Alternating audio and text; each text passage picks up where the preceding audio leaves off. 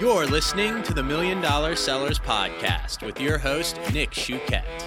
Today's show features another amazing entrepreneur who has found success online. Now, let's learn what it takes to be a $1 million seller. All right, what is up, everyone? Welcome to the MDS Podcast. I'm your host, Nick Chouquette. Today, we've got a really great guest on the show, longtime MDS member, and he has a killer name, Maximiliano. Welcome to the show, Max. How you doing today, man? Thank you. Stoked to be here. Cool, man. Well, I'm really glad to have you on here. Definitely consider you a good friend, man. And I know MDS, is one of the reasons we came together, in addition to just being involved in e-commerce and selling on Amazon. I've had the pleasure of kicking it with you in person a couple times, and we've always really enjoyed it. I think we even got a workout in on a beach in Costa Rica. That was pretty fun, man. So we're real excited to bring you on the show today and let the audience get to know you a little better. And why don't you just kind of start off telling us, how did you get into this crazy world of selling products on Amazon? Yeah, I mean, I'll try to keep it short, but basically I've always had a fascination for being able to buy things online and kind of being able to make money online from your computer. And so I grew up in South America. I grew up in Paraguay, and back in the day, I was in high school, couldn't really get things online there. Online shopping was kind of becoming, a thing, but you couldn't get anything over there, right? And so, but I had the itch. I would check out all these deal sites and things like that, and I'd be like, oh man, that's so cool. I could look at how cheap you can get things by stacking coupons and all this kind of stuff. And so in 2009, I got the opportunity to go to the US to live and study. And so one of the very first things that I did was, when I opened up a bank account here in the US, was I bought something online. I still remember it. It was some pajamas, and just the whole experience was really cool.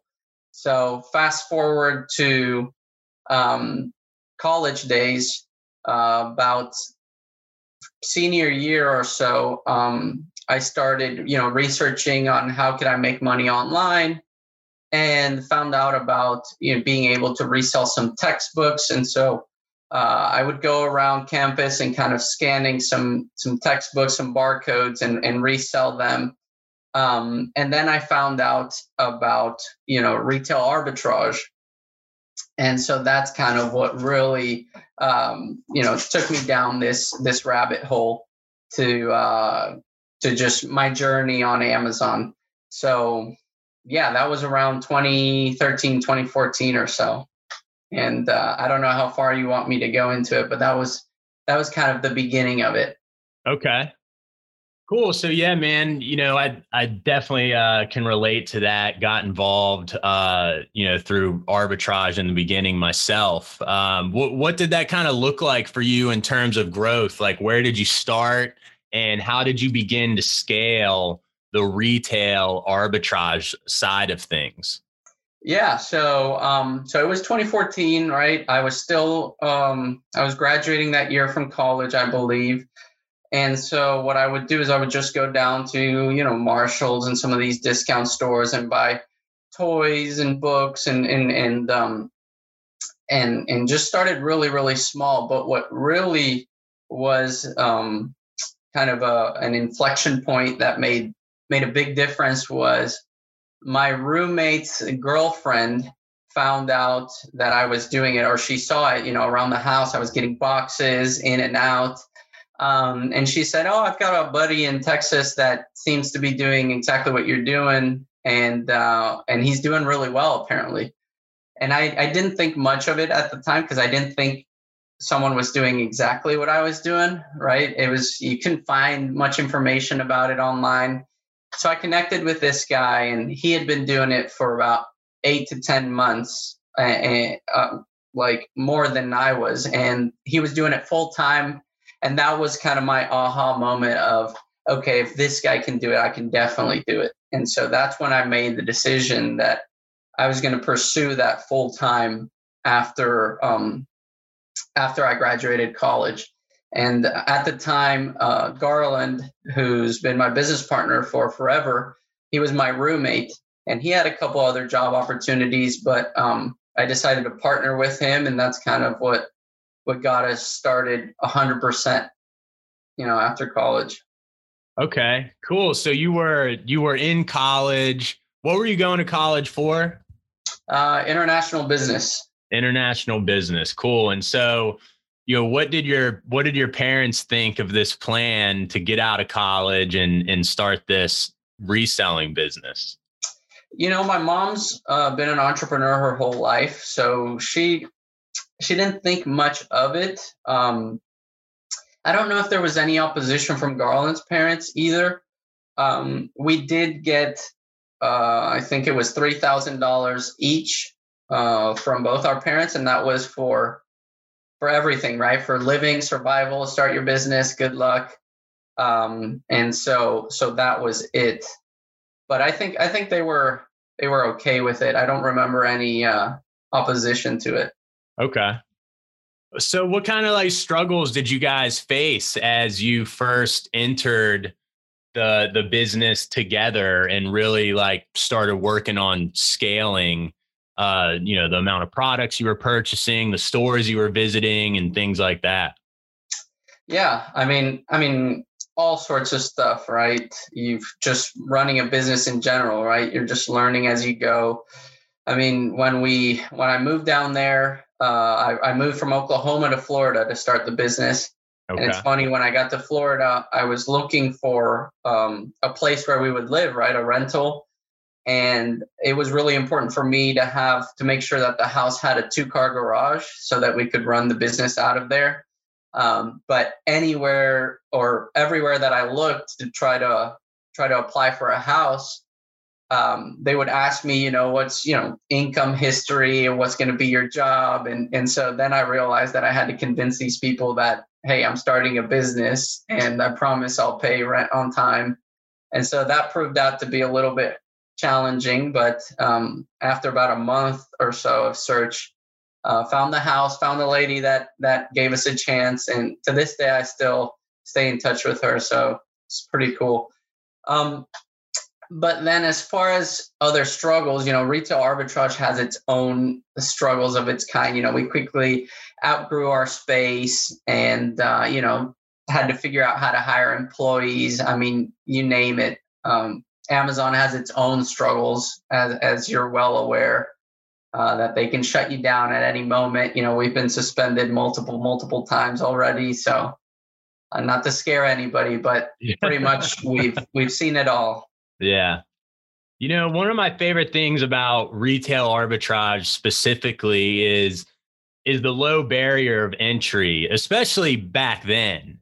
It's a little more difficult now, especially if you want to get into selling some of these products that can really lead to a successful business. But back then, man, without retail arbitrage, someone like me would have not been able to jump into private label. Where a lot of us end up, right, as we kind of evolve with this e-commerce world, especially on Amazon. What's kind of your take on that as far as, retail arbitrage allowing you to get into the space? And not only that, but, it sounds like you mentioned 2 people in your journey that were kind of pivotal in helping you become successful. The guy in Texas and this woman who, took a shot on a young kid and let him move into their house.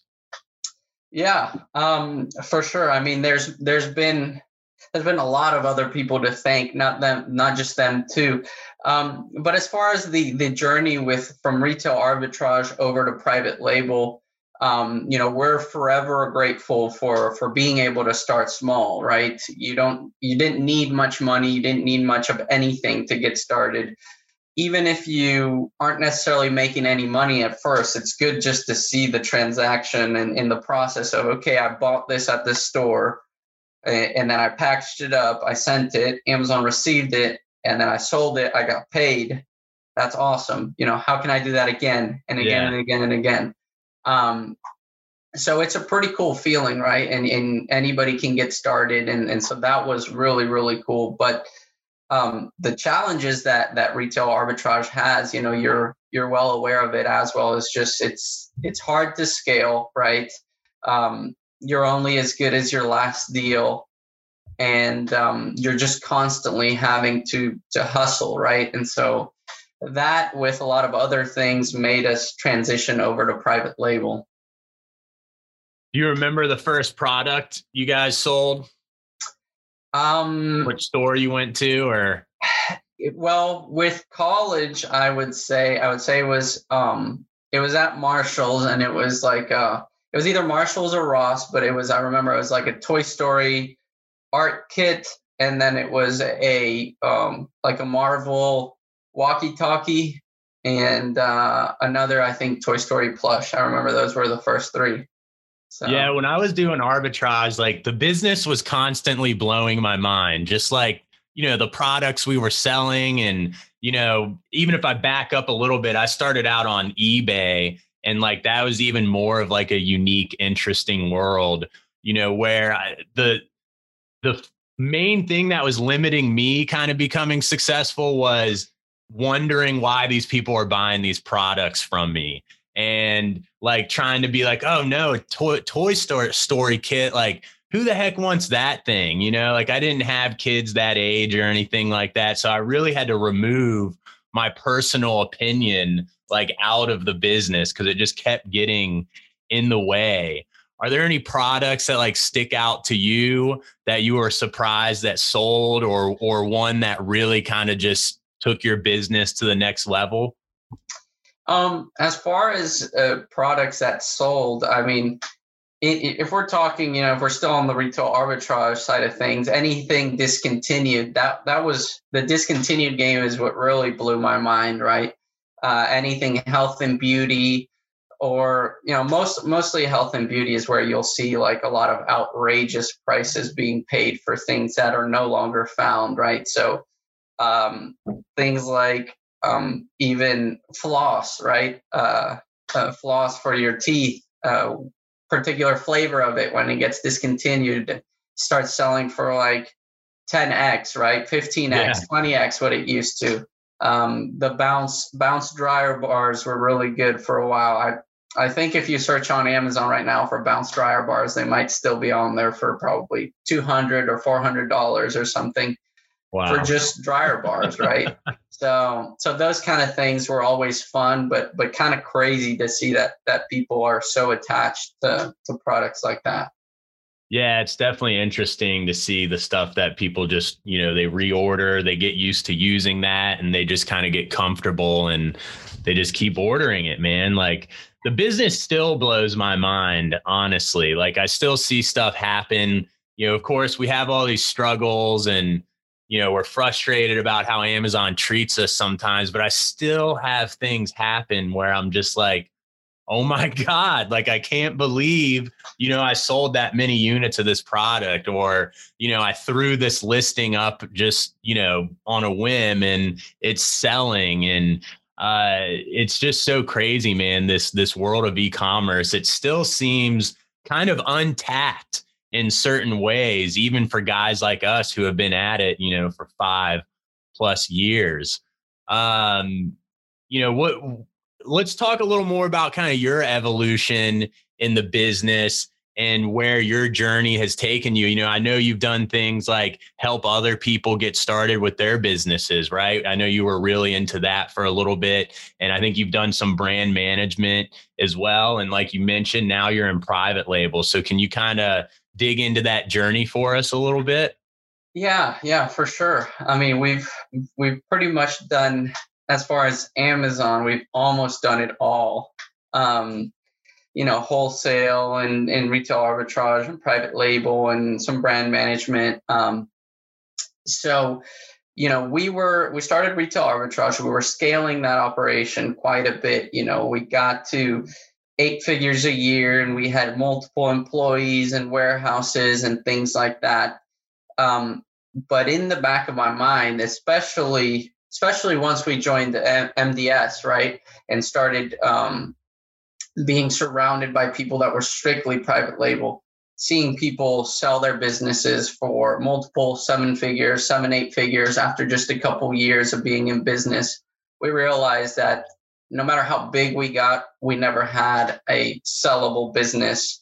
There's been some wholesale businesses that have gotten pretty big and that have sold, but it's definitely the exception to the rule. So going through that journey and realizing that, we started inching our way towards that, and then we also quickly realized that once we started seeing some success on the private label side, we said that this requires 100% of our focus if we really want to hit it out of the park.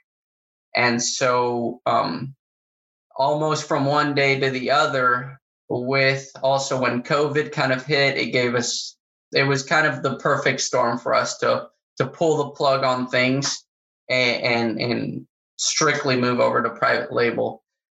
We've also, like you said, done some teaching, and we were doing some coaching, and it was great. It was super rewarding. It was amazing. All the while, we ourselves were making the shift over to private label, yet we were in charge of teaching on retail arbitrage and wholesale. And so it didn't feel right, having to teach something that we're moving away from. Mm-hmm. So we parted from that and have made, private label our 100% focus. And it's been amazing. It's been a fun journey for sure.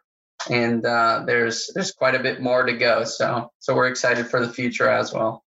Yeah, I can relate to a lot of that. And I always feel like you and Garland, like you guys have always been one step ahead of me. And I've kind of watched you guys and honestly kind of followed in your footsteps, because, I also saw the shift in, I also wanted to shift my business towards having that sellable asset as well. And you guys definitely took the leap before me. But COVID also forced me to pivot like a bunch of different ways. And it's funny because I pivoted to a bunch of different things and now I have all this different stuff going on and it's all kind of going really well. So I'm not willing to let go of it really, but I've just hired more team members and kind of empowered people to take control in certain aspects of the business and, reward them properly. And that's actually an idea that you and Garland really helped me come to terms with, the idea of,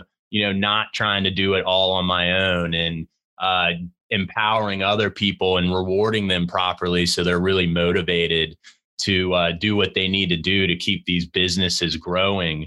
How are you guys leveraging those skills that you have for your private label business? For sure. First of all, I appreciate you saying that.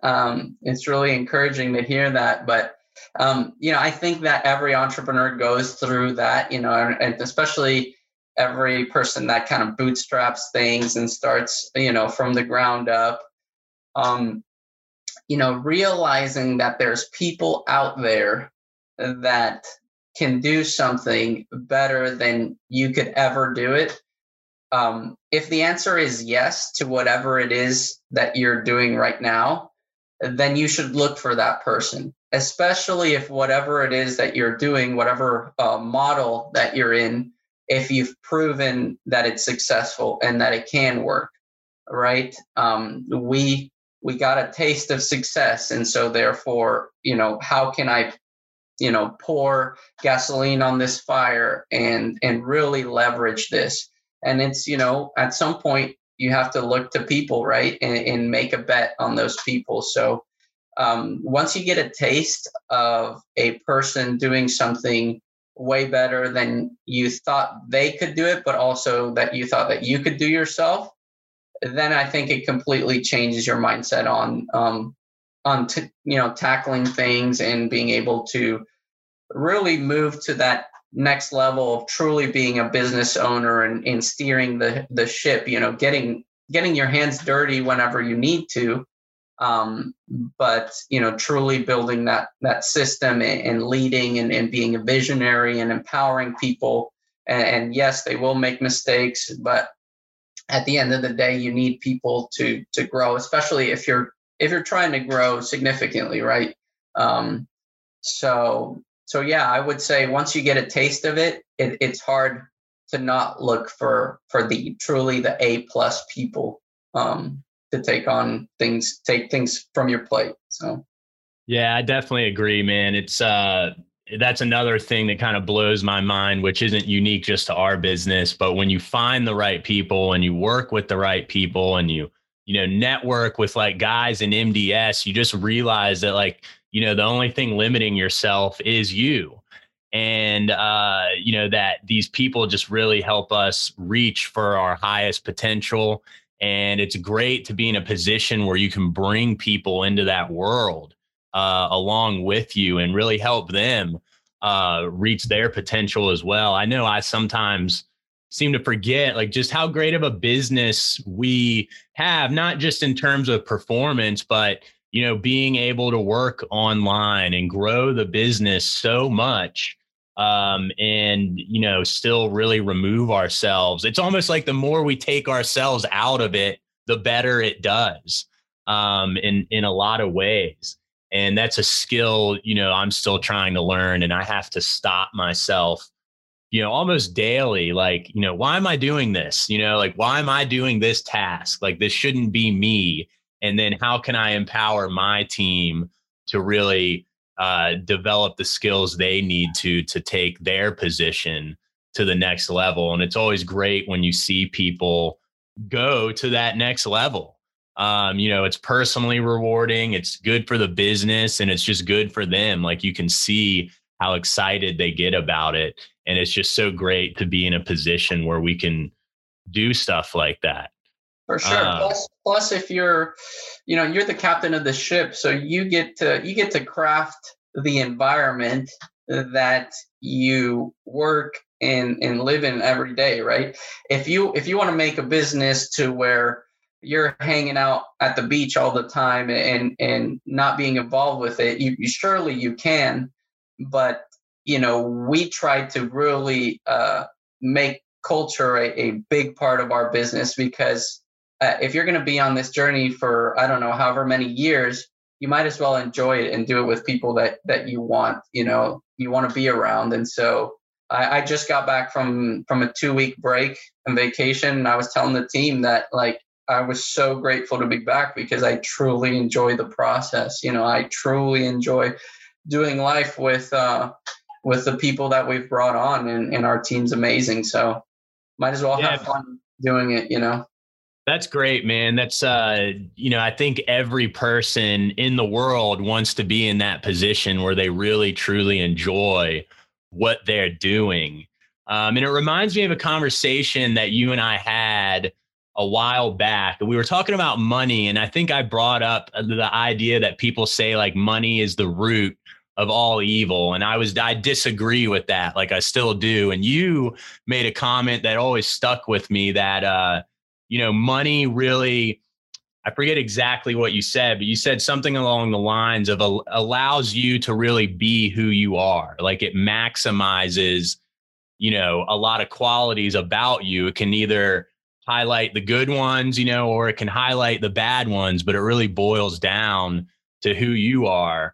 And, you've mentioned like being a visionary and how you really enjoy the position that you're in.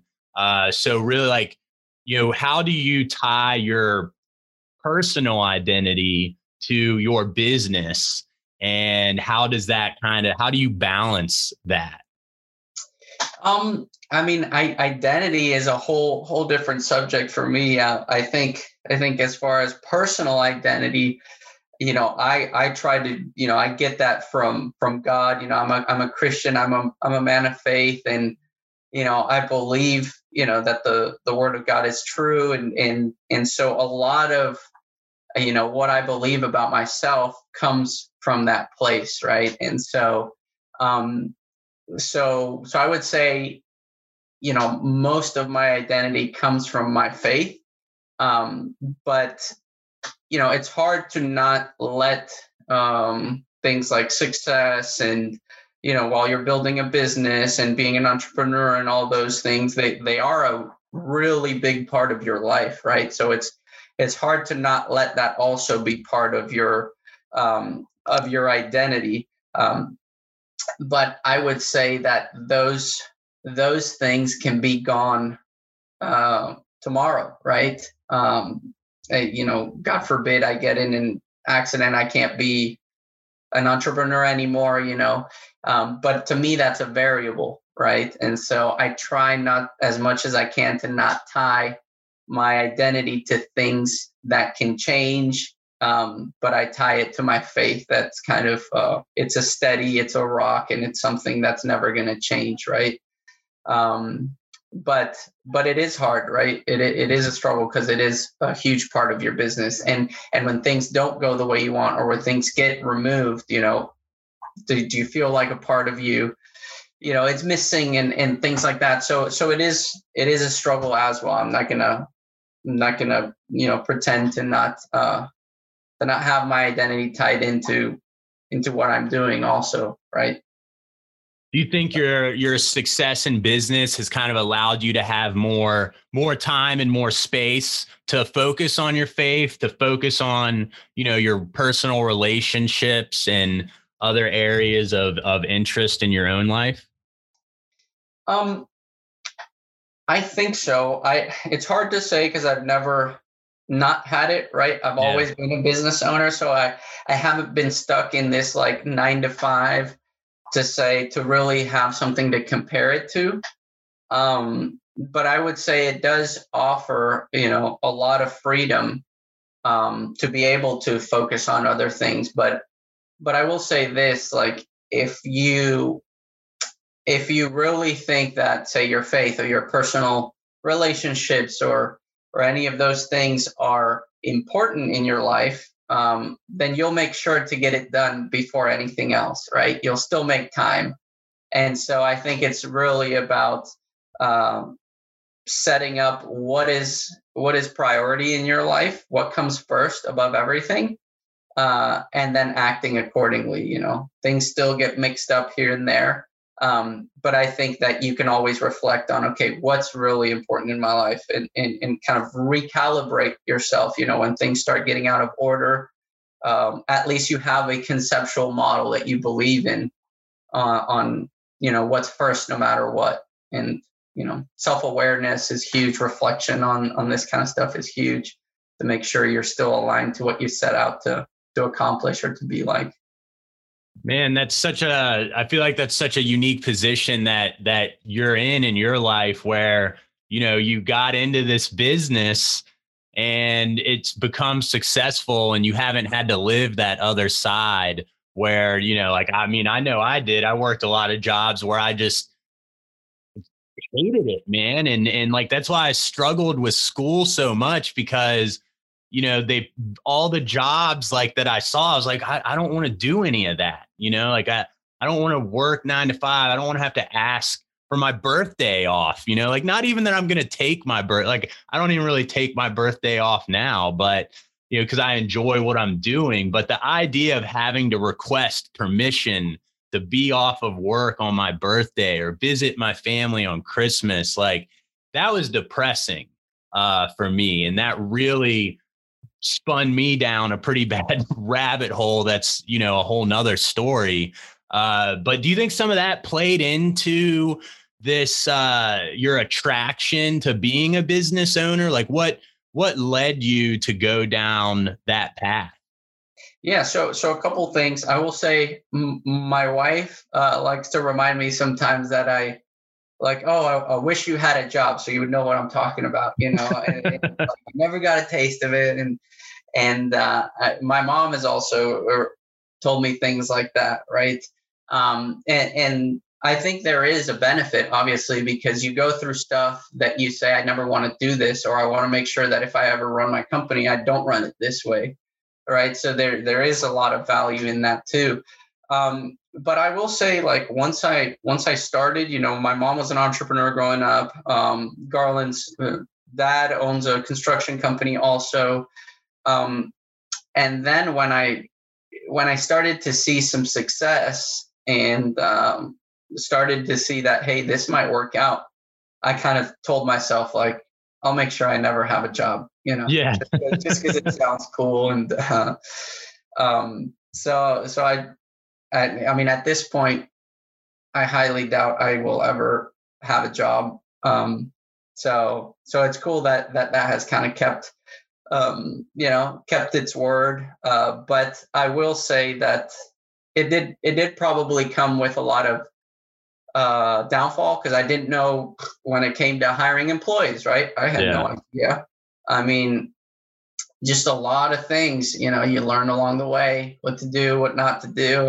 And I didn't really have much to go off of. So it's not like it was always, amazing and easy. So, yeah. Yeah. So what are a couple of things that kept you focused when you were going through the tough times, to keep pushing forward?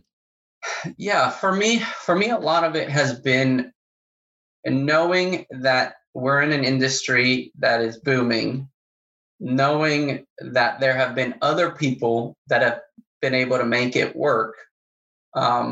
Seeing other people's success, I think, has been really instrumental for Garland and I. We're really competitive. We used to be, collegiate athletes, and we've just always had this competitiveness about us, and we just have a lot of fun being that way. And so it's always been about, like, oh, look at that person, look at what they did. Well, Yeah. surely we can do it. Surely we can figure it out. If they can do it, we can do it. And so that kind of mentality has kind of, I think, kept us on our toes, because there's always, in this space, there's always bigger fish, right? And they say comparisons aren't the best thing, but it can definitely motivate you for more, right? And to keep pushing. And so Yeah, man, I can relate to that so hard. I remember being in like Facebook groups back in the day, and people posting their screenshots of their sales, and so many people would get pissed off about it. Why are you sharing that? It's unrealistic. I saw that and I'm like, oh, if he did it, I can do it. So every time I saw someone post something like that, it just got me so excited. And that's why back in the day, like, I would share some screenshots and stuff as well, because I wanted to motivate people. But then, of course, for every one person you motivate, you get 10 people who are like disgusted with you as a human being. Did you ever deal with any of that at all?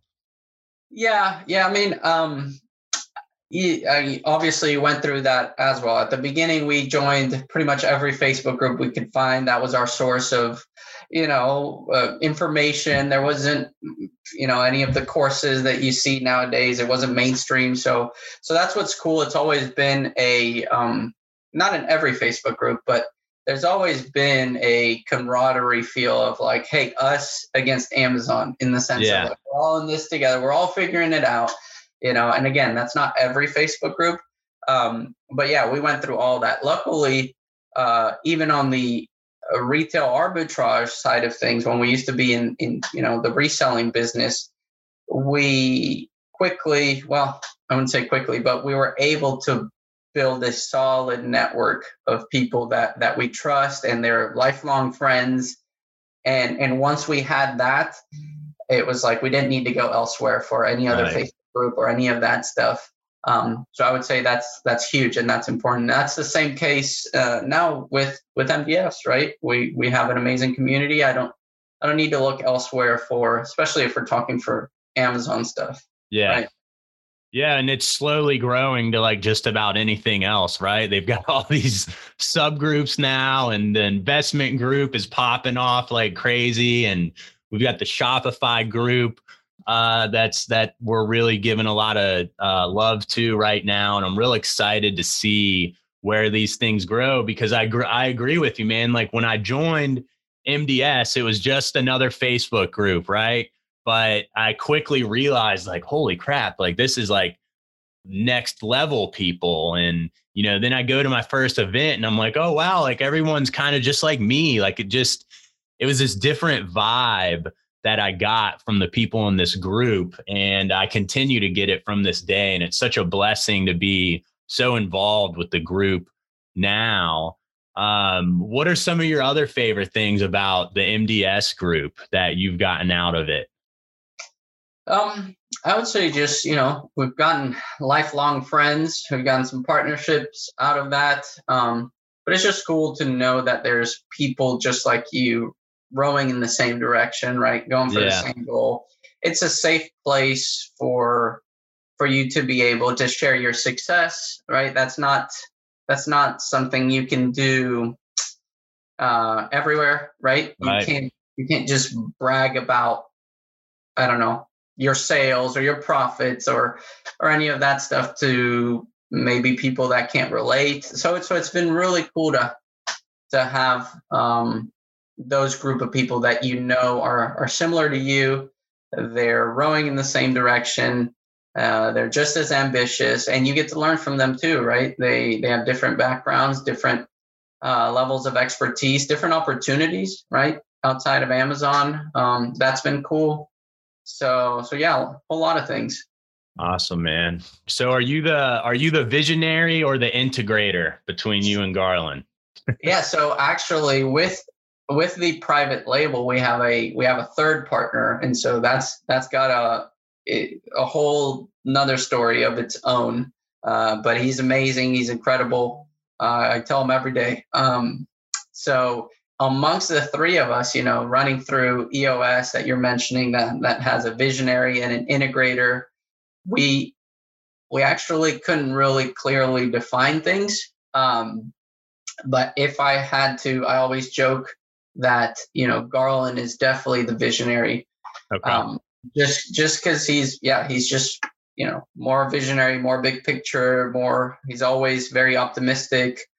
And I was stuck in a role previously when it was only the two of us as integrator, because Okay. I just wasn't as visionary as him, Okay. but I really wasn't a good integrator anyways. Until our third partner Shane came along, and that's when I realized, like, whoa, that's what a solid integrator looks like. So I would still say Garland's the visionary. Shane is the integrator, and I'm usually a fly on the wall, or Okay. just try to not get in the way and try to make myself useful wherever I can. It's funny, man. We had the lady that came on to do the EOS workshop, and I always thought I was like unique because I had these big grand visions and stuff like this, and I was super optimistic. And then she hit me with the statistic that, oh, for every one integrator, there's 10 visionaries. And I was like, damn it, guess I'm not that special after all. But it's like, you're right, man. Like, and she's right. Like, the integrators are the ones that the visionaries need, because we will gravitate to like any shiny red apple. And I always have to get myself in check. And honestly, I've like just figured that out like this year, to be honest. Yeah. That's where I think it's been what's been really helpful for us with that, because I agree. I think every entrepreneur struggles with that, right? And for us, it's been about setting really big goals, all right, where it's like, whoa, this is kind of scary. And then working backwards from that on how you plan on executing, and then just having some accountability, right? That's the beauty of having some business partners, is that the moment one of us starts to drift on, like, hey, what do you guys think about this? Pretty cool. The other two kind of snap the other one back into direction and flow, and saying, no, this is too big. Like, what we're doing is working. Let's just focus. And so that's just such a huge part of the journey, is being able to focus. When you've got something that works, you should be putting like 90% of your focus into that, and maybe just 10% on some new opportunities and things like that. But I would say 90 to 95% of it should be on getting whatever it is you set out to do done. Yeah, absolutely, man. I totally agree with you. As we start to wrap up here, you mentioned that you guys like to set big goals, and I think that's a great idea. Like, for me, that really hit home, because that would keep me excited as someone who identifies as that visionary. You know, if I have that big goal, like, hey, I'm going to sell this business for $100 million one day. Like that gets, I can wake up and get excited about that for a while. So what is one of the big goals that you guys are working on? Yeah. So, it was a journey kind of getting to this goal. You know, we kind of played with a bunch of different ideas and then realized, like, no, we just need to put our head down and go in this space. Right. And so we wanted to 10X where we were at by December of 2022. And only then reevaluate on what's the next step. Right. But anybody that comes into the organization or anything like that, everything's focused towards that goal to 10X by December of 2022. And we're calling it Apollo 22. That's Nice. that's our mission. And it's kind of, it's everywhere. We probably need to do a better job of putting it everywhere, you know, getting t-shirts and things like that, having fun with it. Yeah. But we're calling it that because we're going to the moon. And yeah, so What really does 10X look like for you guys? What number are you guys going after?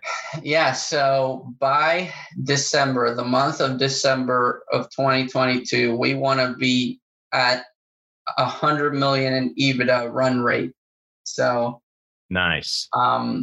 Yeah, it's pretty aggressive. But you know, we figured if we even get close to that, it'll be pretty good. So, well, I figure if you guys hit that, like I said, I'm always a little bit behind you, so I don't mind being 1 to 2 years behind that goal. For sure. But you got to think about this. It's also 3 owners, right? Yeah. We kind of feed off each other, but we also got to split the pie 3 ways. So Yeah. Well, it's great that you guys have that team together, and it seems to really be working for you guys. And I don't think I've met Shane in person yet, but I have had a couple conversations with him, and seems like a great guy, definitely very smart. And I'm excited to watch you guys hit that goal. I know you're going to do it. And just super stoked to have met you guys through this community and even been able to be this close to something that big. Is just amazing, man. Thank you so much for coming on, Max. It's always a pleasure to sit down and chat with you. Looking forward to kicking it with you guys in person again soon, hopefully. And man, just thank you, Max. I really appreciate your time. Thanks for coming on. For sure. Thank you, guys. It was a blast. Appreciate it. Are you a $1 million seller looking to network with like-minded entrepreneurs? Apply for membership now at $1millionsellers.com. Leave us a review and subscribe now so you don't miss out on next week's episode.